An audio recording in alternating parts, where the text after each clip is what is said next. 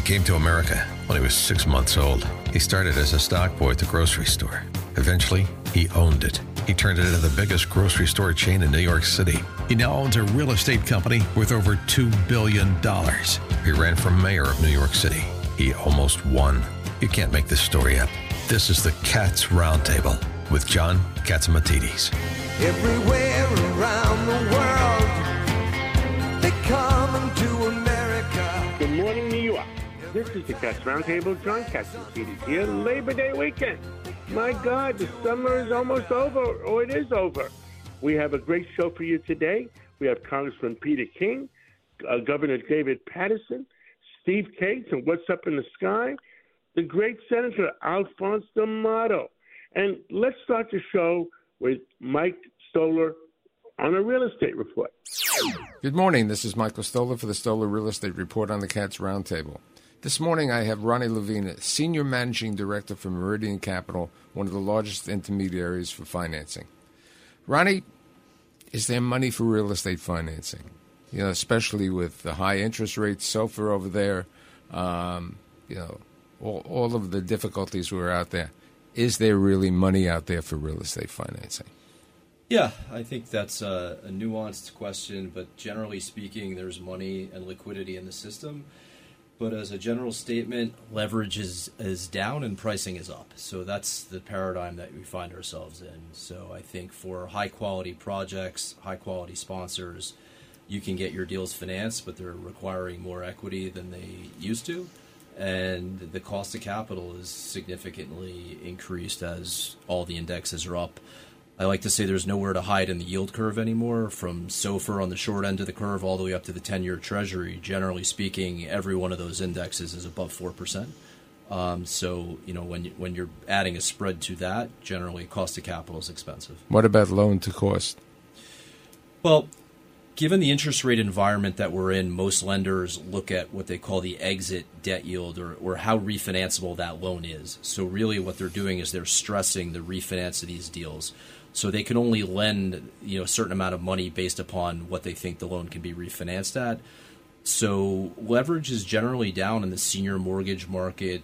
On a construction loan, that can be anywhere from 40 to 55% loan to cost, depending upon the bank and the project.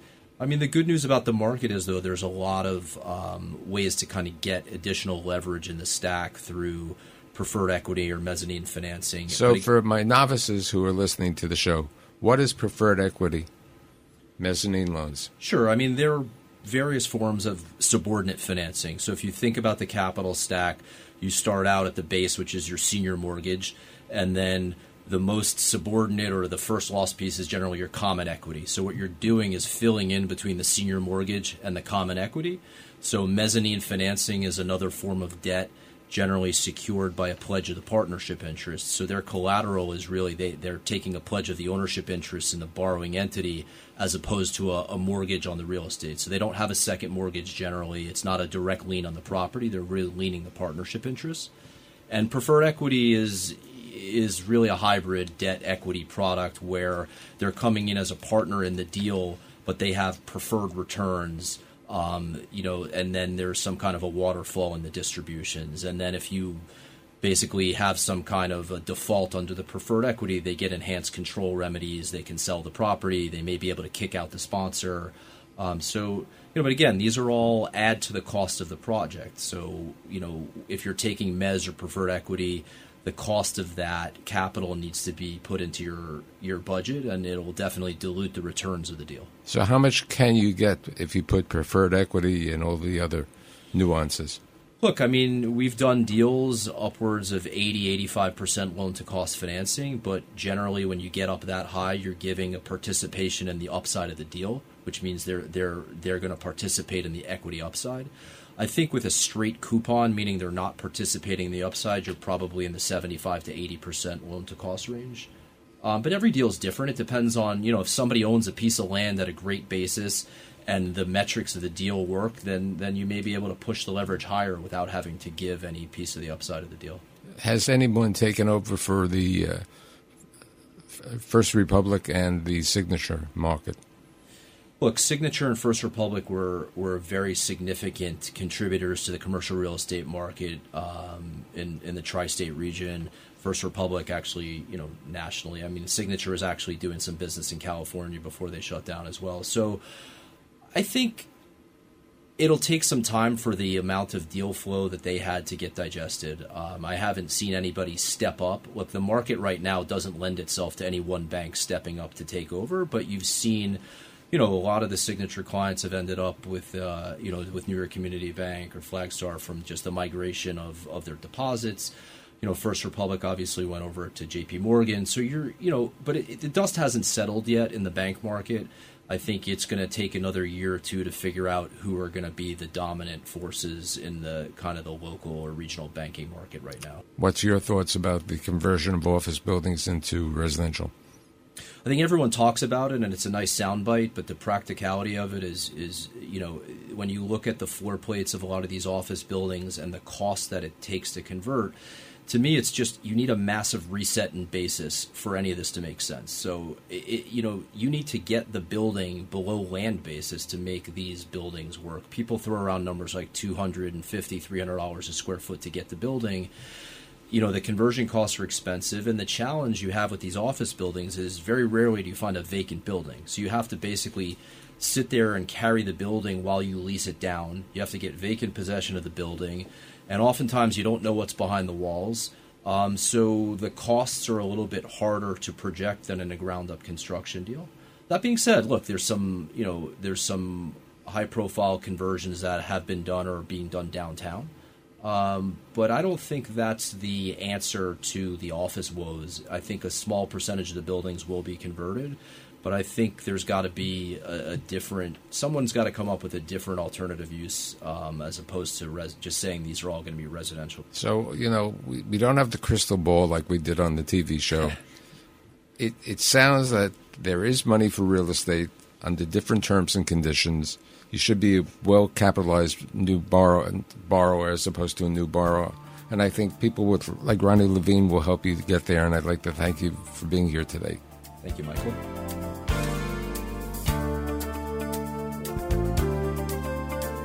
With us today is former Congressman Peter King. Good morning. Happy Labor Day weekend. Congressman, how are you today?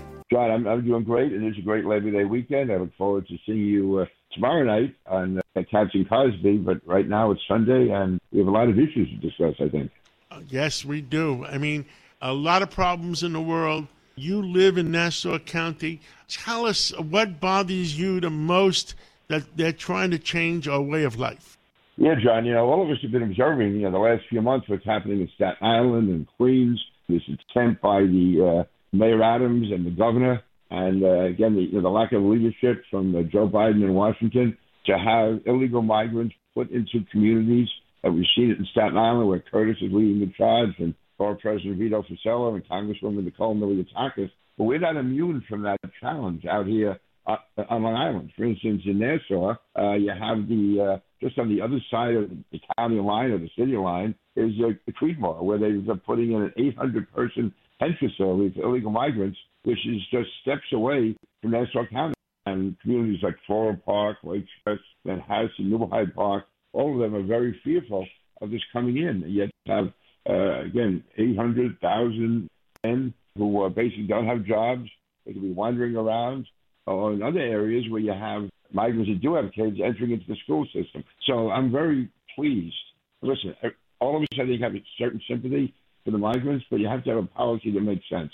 And right now, I think it's very important that Bruce Blakeman, the Nassau County executive, has said that under no circumstances will Nassau County become a sanctuary county, and under any circumstance he will fight any attempt, basically putting up a legal wall to keep Mayor Adams or the governor from trying to put any of the migrants into Nassau County. He's going to oppose it. He's committed to that. He says over and over again that Nassau County is not a sanctuary county and will not be. But on Long Island, we often tend to think together, both Nassau and Suffolk. So Suffolk County, where we've seen that Mayor Adams wants to put migrants out into the Bresky Airport in the Hamptons. John, you're very familiar with that airport out there, West Hampton.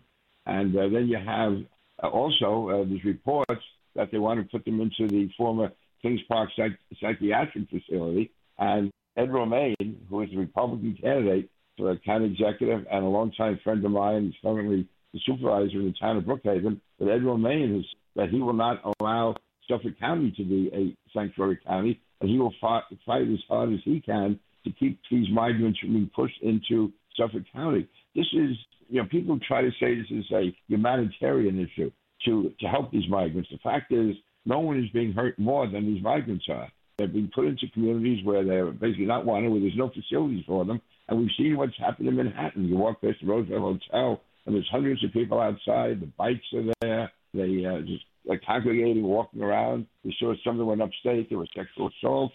And it's just a reality that so how did the people of Nassau County and Suffolk County, whether they're Democrats or whether they're Republicans, aren't they all opposed to just getting invaded like that?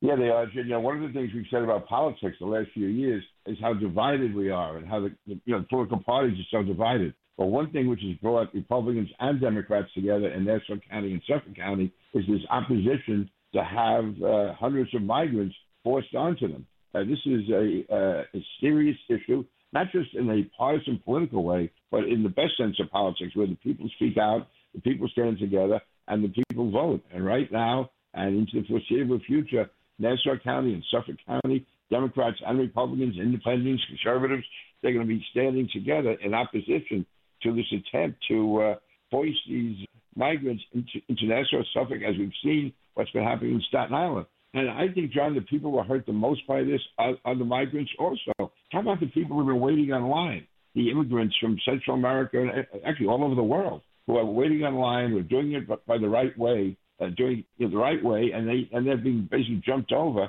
by these illegals who have come across the border. And when Governor Hochul says, or Mayor Adams says, that we should give them all working papers, put them to work. Well, how about the people who want to get in the country legally to work? And to me, by saying that they're going to get the working papers and vet them for jobs, that's going to be an incentive to bring more people across the border. And by the way, I don't blame them. If I were living in some of those countries under those conditions, I'd want to come across the border too. We can't solve all the world's problems. As it is, we take in, and rightfully so, more legal immigrants than any other country in the world. John, you and I, actually, you are an immigrant. I'm a product of an immigrant family, and immigrants who are, they're the lifeline of the country. They put new blood into the country, but it has to be done in a legal, lawful, orderly way for the benefit of everyone, not just the people living here now, but the people coming in as immigrants. Have them come in under these conditions now. It's unfair to them. It's certainly unfair to us. And I really commend, for instance, Vito Fasella and Congresswoman Miliatakis for the job that they're doing. Well, Vito is taking a position for Staten Island, and Bruce Blakeman is a position for Nassau County. Steve Bellone is the current executive of Suffolk County. I don't know. I haven't heard about his position. No, we haven't heard much from Steve Bellone, but I do know, and I haven't heard much from the Democratic candidate for county executive because the current county executive is term limited. But Ed Romaine has made it absolutely clear that he is committed to not making Suffolk County a sanctuary county. Well, he has to say it louder so people can hear it, Well, I guess he felt, John, if he was on WABC, that's as loud as you can get. But I agree. He has to make it more definite, make it clear to everyone. Because, again, Eric Adams, and you and I have been friendly with him, and I wish him well in certain respects, but on this one, he is entirely wrong. He was wrong to be inviting everyone into New York, going to the Port Authority bus terminal, giving them cell phones, giving them gifts, putting them up in hotels, 4-star hotels they're staying in, and now he's trying to foist them on other counties around the state. So he's wrong on this, and Governor Hochul has been really too quiet for too long. But the ultimate responsibility is Joe Biden, who basically has created an open border policy. So after Labor Day, we're going to find out what the heck is going on. What's going to happen to all these kids, these migrant kids that have not been checked for health going into our schools? John, I saw that happen back in 2014, 2015, when we had the undocumented, unaccompanied minors coming across the border, kids 12, 13, 14 years old. And then they were assigned to schools in places like Central Islip and Brentwood, which had a Central American community. And I saw what it did to those schools. You had kids coming in, they were overwhelming the schools. You had maybe a 13-year-old kid with a first or second grade education, could not speak the language at all. You didn't know anything about their family history, didn't know anything about their psychological history or medical background. And it was a real burden on these school districts, which have a tough time anyway. So again, it was a lose-lose proposition. And I think you're going to see even more of that when kids start coming into public schools in New York City. And I know Tish James, the Attorney General, she said the schools have no right to keep these kids out. Well, where are they going to get the money for this? Where are they going to get the teachers? I love Tish James, but I think she's wrong on this one. I mean, we don't want to keep them out, but at least they should get a health check. No, absolutely. Listen, I'm sorry you have to feel for these kids. I mean, it's terrible coming up here under these conditions anyway. Then they're being put into a school where they're almost definitely going to be behind in the schoolwork. They're not going to speak the language. Some of these schools will have to get translators for the kids. And, again, they can have psychological histories. They can have medical histories. They can have issues in their family. None of these things are known. And to have that foisted on, local schools is going to be a financial burden, a psychological burden. It's going to impede the education of the other kids. And it's, again, something that, people say it's well-intentioned. Well, those intentions can cause very bad results. Congressman King, thank you very much, and God bless you. Have a great Labor Day weekend, and, back to work next week, and let's hope the world is better. John, your problem is you're always working, so take Labor Day off. You're always working. This is the Cats Roundtable. We'll be right back. Welcome back to the Cats Roundtable.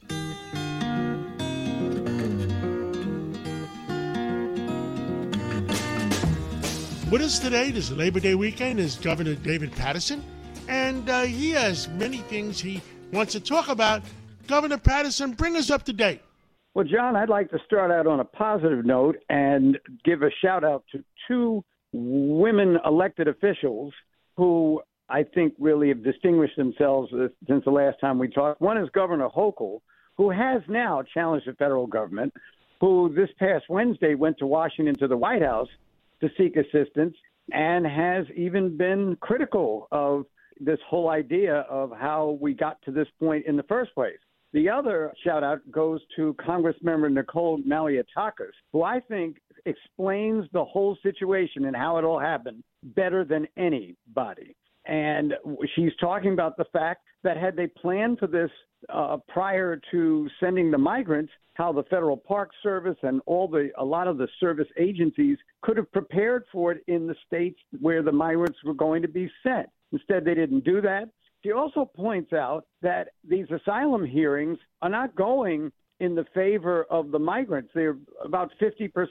So if you could calculate that from the very beginning, that would have been a reason not to allow that many people to come in, and I couldn't agree more. So I think both of those women are really addressing the situation. I think you're going to see more of this in other cities and other states, because I have no idea when they planned this, where did they think we would be in September of 2023? Where did they think that all these people would go? And Governor Hochul, I said the other day on the radio that I commend Governor Hochul because Mayor Adams says, well, why don't you move these people out of the city to one of the other counties? And Governor Hochul refused. And we had a lot of county leaders or county chairmen or executives like Bruce Blakeman that said, no way in Nassau County and Suffolk County. The joke I told is, they wanted to move him into West Hampton Airport. And I sleep with one gun underneath my pillow because I live in a beach house. I said, now I have to sit with two guns underneath my belt. Well, fortunately, John, most of the migrants, I think, are not coming here armed, or are they necessarily criminals? They're very much like our ancestors, many of them, not really mine, but who came here with very little and were able to earn a living. But the problem is that we're coming up on the beginning of the school year, and we've already heard that there's a rise in COVID-19 cases and a number of different diseases that continue to kind of hinder our progress. And normally, when when you would think that we would be testing the young people because all of them are going to wind up in schools somewhere, and that's going to be even more of a disaster.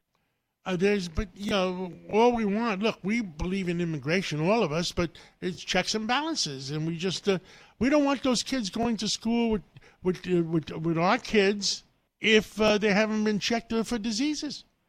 And this is one of those situations, John, where ideologically, probably if there was a safe way to do this, I think the overwhelming number of people to have a lot of sympathy for some of the countries that these migrants are immigrating from and some of the dictatorships and the drastic measures that are taken against individuals, the drug cartels and the whole thing. But as is always the case, you can only be as helpful as your means allow.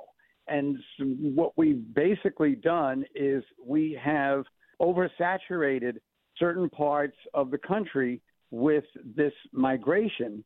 And while no one wishes ill on the people who are coming here, it's overcrowding the system.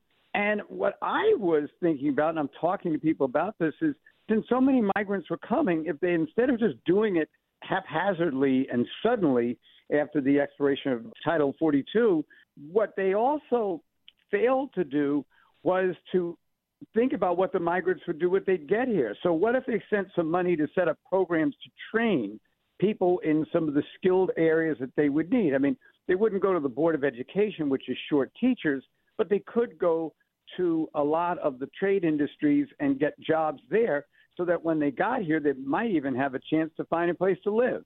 That certainly makes common sense. The other one that I suggested to Mayor Adams is the fact if you put everybody on Rikers Island and vetted them like they did Ellis Island, and I even said, why don't we change the name of Rikers Island to Ellis Island 2? So you vet everybody there. You make sure they don't have any diseases. You make sure they're not terrorists. You make sure they're not drug dealers. And you let them out to society individually instead of just putting them on the streets of New York. John, that's brilliant. Near the turn of the last century into the 1900s, during that period of time, 1.3 million people came through Ellis Island. But the difference between now and then is the jobs were already available. They had planned to allow the immigration during that particular time. And that's why when you hear people talk about going through Ellis Island, I mean, it may have been tough when they first got here, finding work and that sort of thing, but it wasn't near the catastrophe that we're living with, and it's a self-inflicted wound issued by the federal government, who has yet to explain why they would do this in the first place without any real means of giving these people a chance. This is as much of a disservice to the immigrants themselves as it is to the population that they're moving into. The other day, Governor, Nicole Mayotakis made a theoretically allegation that the minute we give some of these migrants work permits, then under the theory that the city council voted for it already, they'll also be entitled to vote in city elections. Is that why Eric Adams is pushing? No. To give them work permits? That has to be straightened out.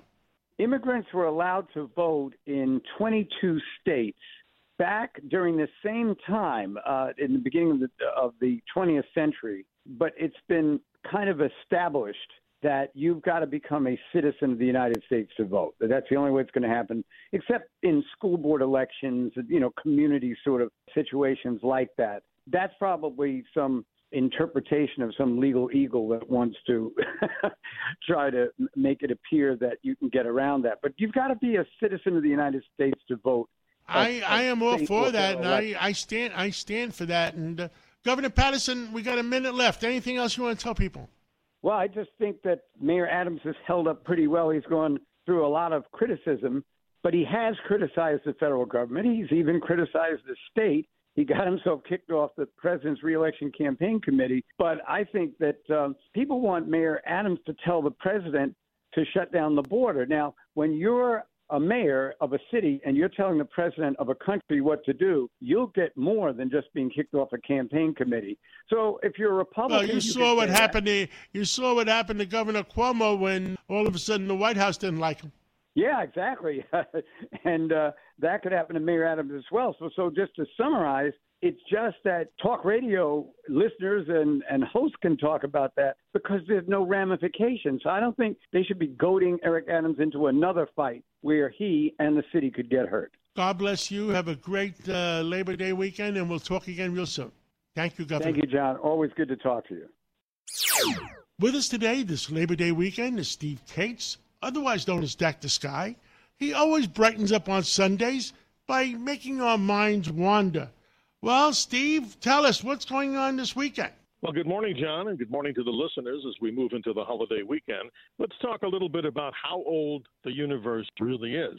Now, we thought we answered this question a long time ago here on the Cats Roundtable, but new revelations, John, as they continually come in, doubt that the universe might be 13.77 billion years old.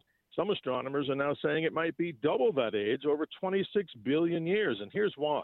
There's something called the impossible galaxy problem. What's that? The amazing James Webb Telescope, John, is taking some amazing images, and it's actually imaging these galaxies near the dawn of creation. But as they look at them, they're more evolved than they should be. In other words, they're way older in evolution than they should be at that distance. So astronomers are now saying, wait a minute, maybe we ought to put the brakes on the whole cosmology, the creation of the universe theory. And there's another star out there called the Methuselah star, after the, amazing ancient Methuselah who lived supposedly 969 years. This star is thought to be over 14 or 16 billion years old. How did it form? So the whole amazing, the basis here, John, is our whole basis of cosmology wrong? This is totally incredible, and I think it opens up our minds to all other possibilities, don't you think? Well, my thoughts are it could be 100 billion years old. It could be something in our minds that we cannot imagine. Eternity. Absolutely. I don't think you it's can. Just an amazing, we're not capable of imagining the word eternity. True, you're right. Our minds are limited in what we can learn, but we continue to learn, and it's just an amazing story to report. But our mystery of the week also goes along the same lines, John. There's something called the Hubble tension. It's something that they talked about a long time ago. It has to do with the expansion of the universe. There's something called the Hubble constant, meaning how far some objects are in space, there's a certain amount of speed that they're receding. Well, now astronomers are even having doubts about that. They're saying that the old number, which was a complicated number, 42 miles per second for every 3.26 million light years, or we call 3.26 million parsecs. Now they're saying the speed may be more. But we know from previous, interviews and discussions here on the Cats Roundtable that we've talked about this whole thing called dark energy. So again, John, we've just find ourselves in a more amazing universe every single day where our minds are obviously more open than ever. And hopefully everybody listening is open to those possibilities because it's amazing. And as you said, how do we get our minds around something called infinity or even something like that? It's really just mind-boggling to put it to the simplest way we can talk about. Steve, that's why I was a Gene Roddenberry fan and a Star Trek fan, because it made our minds expand. And it's scary. It is scary how much of the products that they talked about on Star Trek we got to use. The flip phone, for instance, that Captain Kirk had. Now, all of a sudden, the Chinese have landed on Mars. The Indians from India landed on Moon. Tell us about the Chinese. How are they doing? Well, John, their Chang'e-4, the spacecraft, which is even more incredible, nobody's ever landed on the far side of the moon. They did it. And their little rover that came out of it called U-22, that little rover is still experiencing, an on and off lifestyle because it's dependent on the solar radiation, meaning it has to be in sunlight. So their landing on the moon in 2019 is the most amazing thing because nobody in this planet, as far as a nation, has ever done that on the far side of the moon. But what the Indians just did, as we talked about last week, they moved and landed there in an area where there's going to be lots of exploration to the south pole of the moon for one major reason. We know that there's a lot of mineral resources there that could theoretically be mined. There's water ice, and it's also a great place. This is not a new revelation by me on your show, but there's a new area on that area of the moon, the south pole of the moon, where we can actually harvest and process fuel like methane and other needed fuels to go beyond the moon or back and forth from the moon and then on to Mars. So, John, the whole thing looks very promising for space exploration and our study and understanding of the universe. And what do we always remind people? Always remember what? To keep your eyes to the skies, your feet on the ground, and check more about what we have to offer at WABCRadio.com with our Dr. Sky experience with the interviews that people tell me they really do enjoy on the current happenings and all these subjects that we talk about. As always, John, a privilege and honor to be part of the Cats Roundtable. It's a privilege to be here, John. Thank you, Steve Cates, and I'm looking forward to more discussions every Sunday. And like I said, anytime you have any breaking news, please text me. We'll be in touch. Have a good weekend and a holiday weekend to everybody. The best of the holiday weekend. Happy Labor Day weekend. This is the Cats Roundtable. We'll be right back. Welcome back to the Cats Roundtable.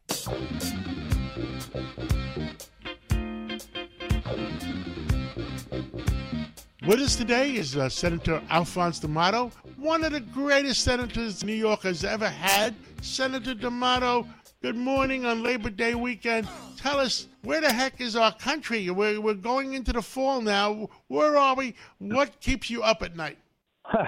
I'm worried about our country. Our allies don't trust us anymore. It starts with Joe Biden's leaving Afghanistan the way he did. And, in this past week, we saw the past 10 days, the parents of the kids who were killed there, the troops who were killed there, the 12, they got no answers. The president deceived the American people. He said the military said to leave. They never said to leave, not that way. His generals have said since then. His generals have said since then, we advised him not to do it the way he wanted to do it. That's right. So he deceived the American people. In plain English, he lied. He blamed it on his advisors. He blamed it on the military, saying that the generals, etc., said to get out. They did not, and they did not advise him to leave that way. He was dishonest with the American people. And that dishonesty continues. It continues right through his administration. And his border policy is a total disgrace. And I have to tell you, I don't care if you're a Democrat, an ultra-liberal, you got to be a jackass not to get up and say, stop this incredible immigration policy, which is not a policy, an open border policy. That's what it is. Open borders. Anybody can come in. This is amazing. The crooks are coming in. The thieves are coming in. The drugs are coming in. Our kids and families are being ravaged as a result of this. The spies are coming in. They got more Chinese now coming in. How many of those Chinese people seeking asylum do you think that the Chinese government is sending over here so that they can spy on us?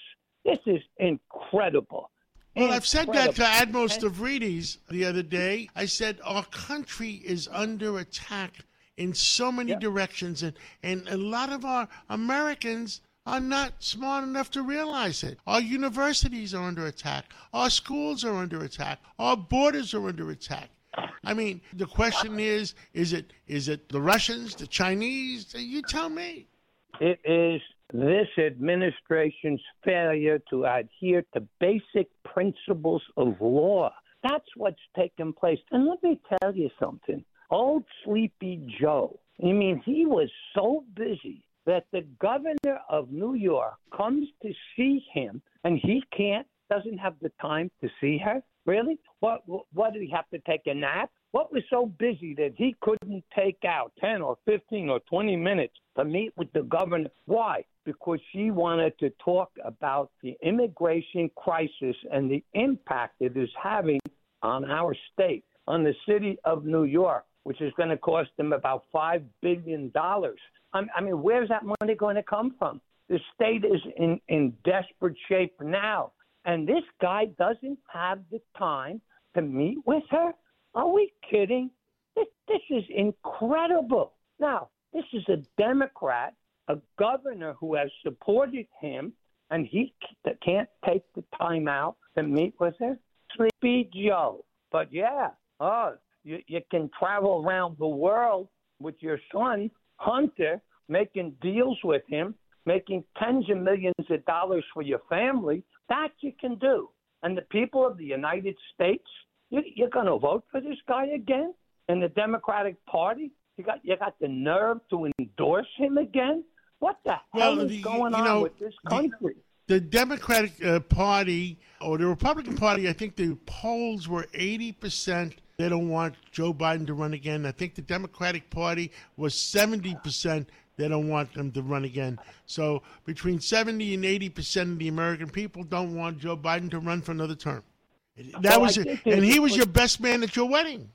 Well, he wasn't the best man, but he came to my wedding, and that was after I left the Senate. He came to the house dedication, and Joe Biden has showed its true self. You got to understand, when he was a senator, he was a moderate, okay? Because that basically is the composition of the voters of Delaware. They're moderates, okay? They're not ultra-liberals. They're not ultra-conservatives. And he took a moderate position. But now that he became president, the true Joe Biden has come out, all right? He's an ultra-liberal. Open borders. Let everybody do whatever they want. Run Alphonse, I have to correct you. Yeah. Even liberals don't like what he's doing because it's hurting our country. Well, I hope they wake up. I think there's a good chance that at the end they pull the plug on him. The only reason he's staying in there is to protect Hunter, all right? And they have what they've done to the Justice Department. What kind of Justice Department looks the other way? What kind of Justice Department lets the statute of limitations run out on his son, okay, so that they can't prosecute him for a whole load of things, and they continue this farce? What kind of Justice Department goes after people who want to pursue criminals, and they make them outcasts? They shift their jobs. They shut them down. And that's what you see taking place. So we have an attorney general who is absolutely, he's a criminal. He's helped cover up these crimes. And we have an FBI that once we looked at with such great favor that now we look at and say, who are they working for? They're working for the Attorney General of the United States, and I have urged FBI people to stand up and say, when something is wrong, stand up, get fired if they want to fire you, but at least you tell the American people the truth. Well, we're in a bad way, and let me tell you, our allies have lost faith in us. They don't trust us. Senator, we're out of time. I want to thank you and have a great Labor Day weekend. Let's pray for America. Let's pray for our people, and we'll talk again next week. You got it, John. Good being with you. Thank you. This is the Cats Roundtable. We'll be right back. Welcome back to the Cats Roundtable.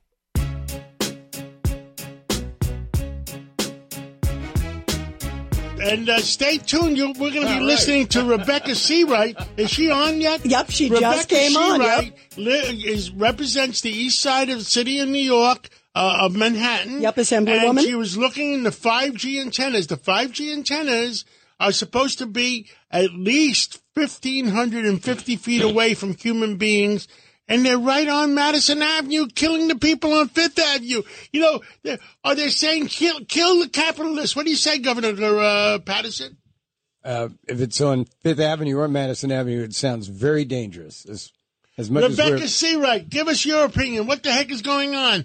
Well, thank you, John, for having me on today. You know, I've introduced legislation that would call for a commission to study the health and environmental impacts of exposure to the wireless radio frequency radiation, assess the short and long-term health and environmental impacts of exposure to the 5G technology, receive testimony from the scientific community, the medical community, wireless technology industry, as well as other organizations and members. Community Board 8 on the Upper East Side passed a resolution against these 5G towers. I was contacted by a constituent with a new baby. They had installed a tower right outside the nursery window, and my office successfully got that removed because it violated all kinds of rules and regulations. But the answer is we must put a moratorium on this now.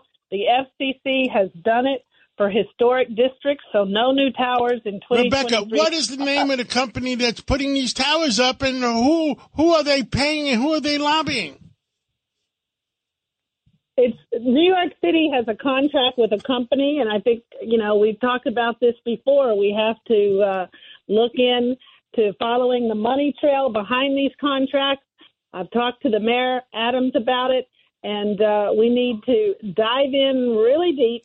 But the urgency now is to stop these towers from being built. And unless you're a historic district, you could have a tower, more than one, in your neighborhood, right outside your window.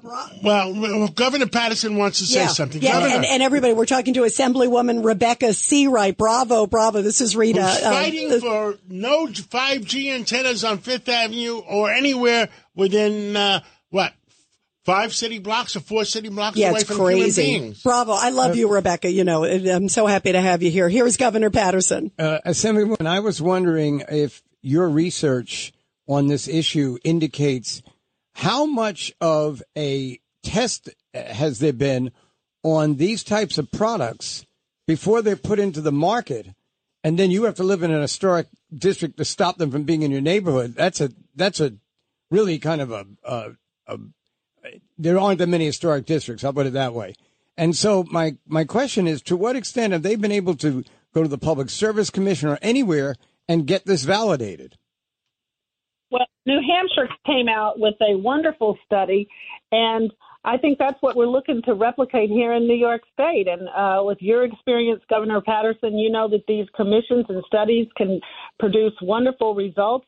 And the data shows that it's harmful to the environment and harmful to the health.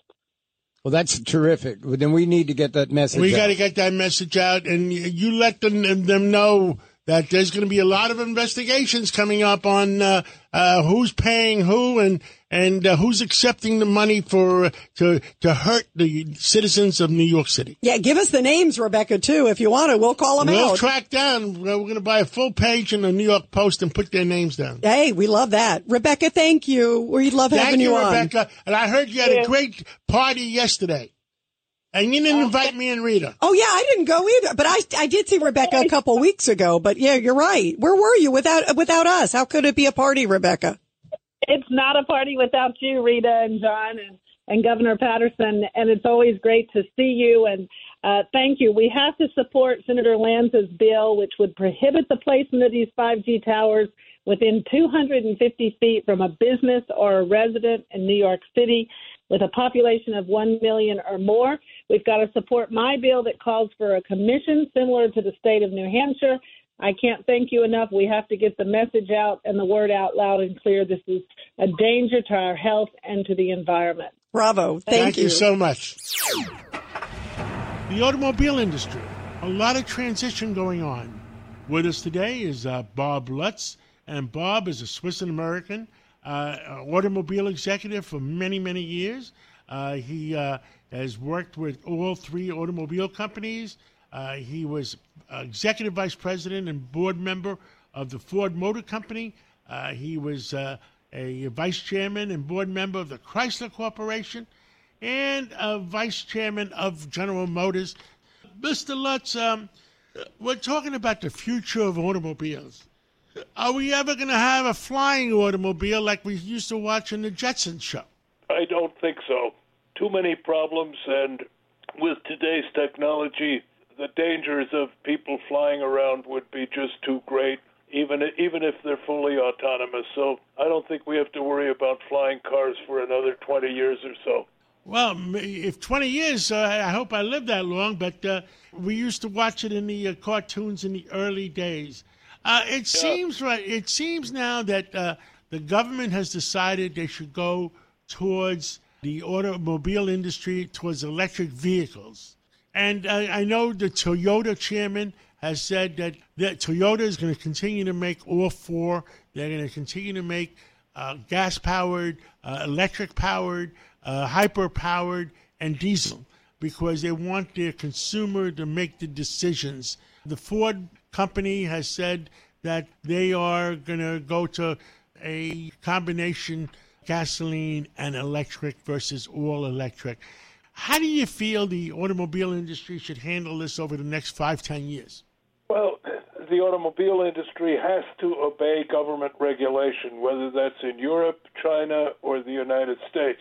And the government fuel economy rules, in Europe they're called CO2 CO2 emission rules, but it amounts to the same thing, are such that they basically cannot be met without broad-scale electrification. So what we're seeing is electrification that could occur naturally because there's a lot to be said for electric vehicles, but right now it's being forced by governments for environmental reasons.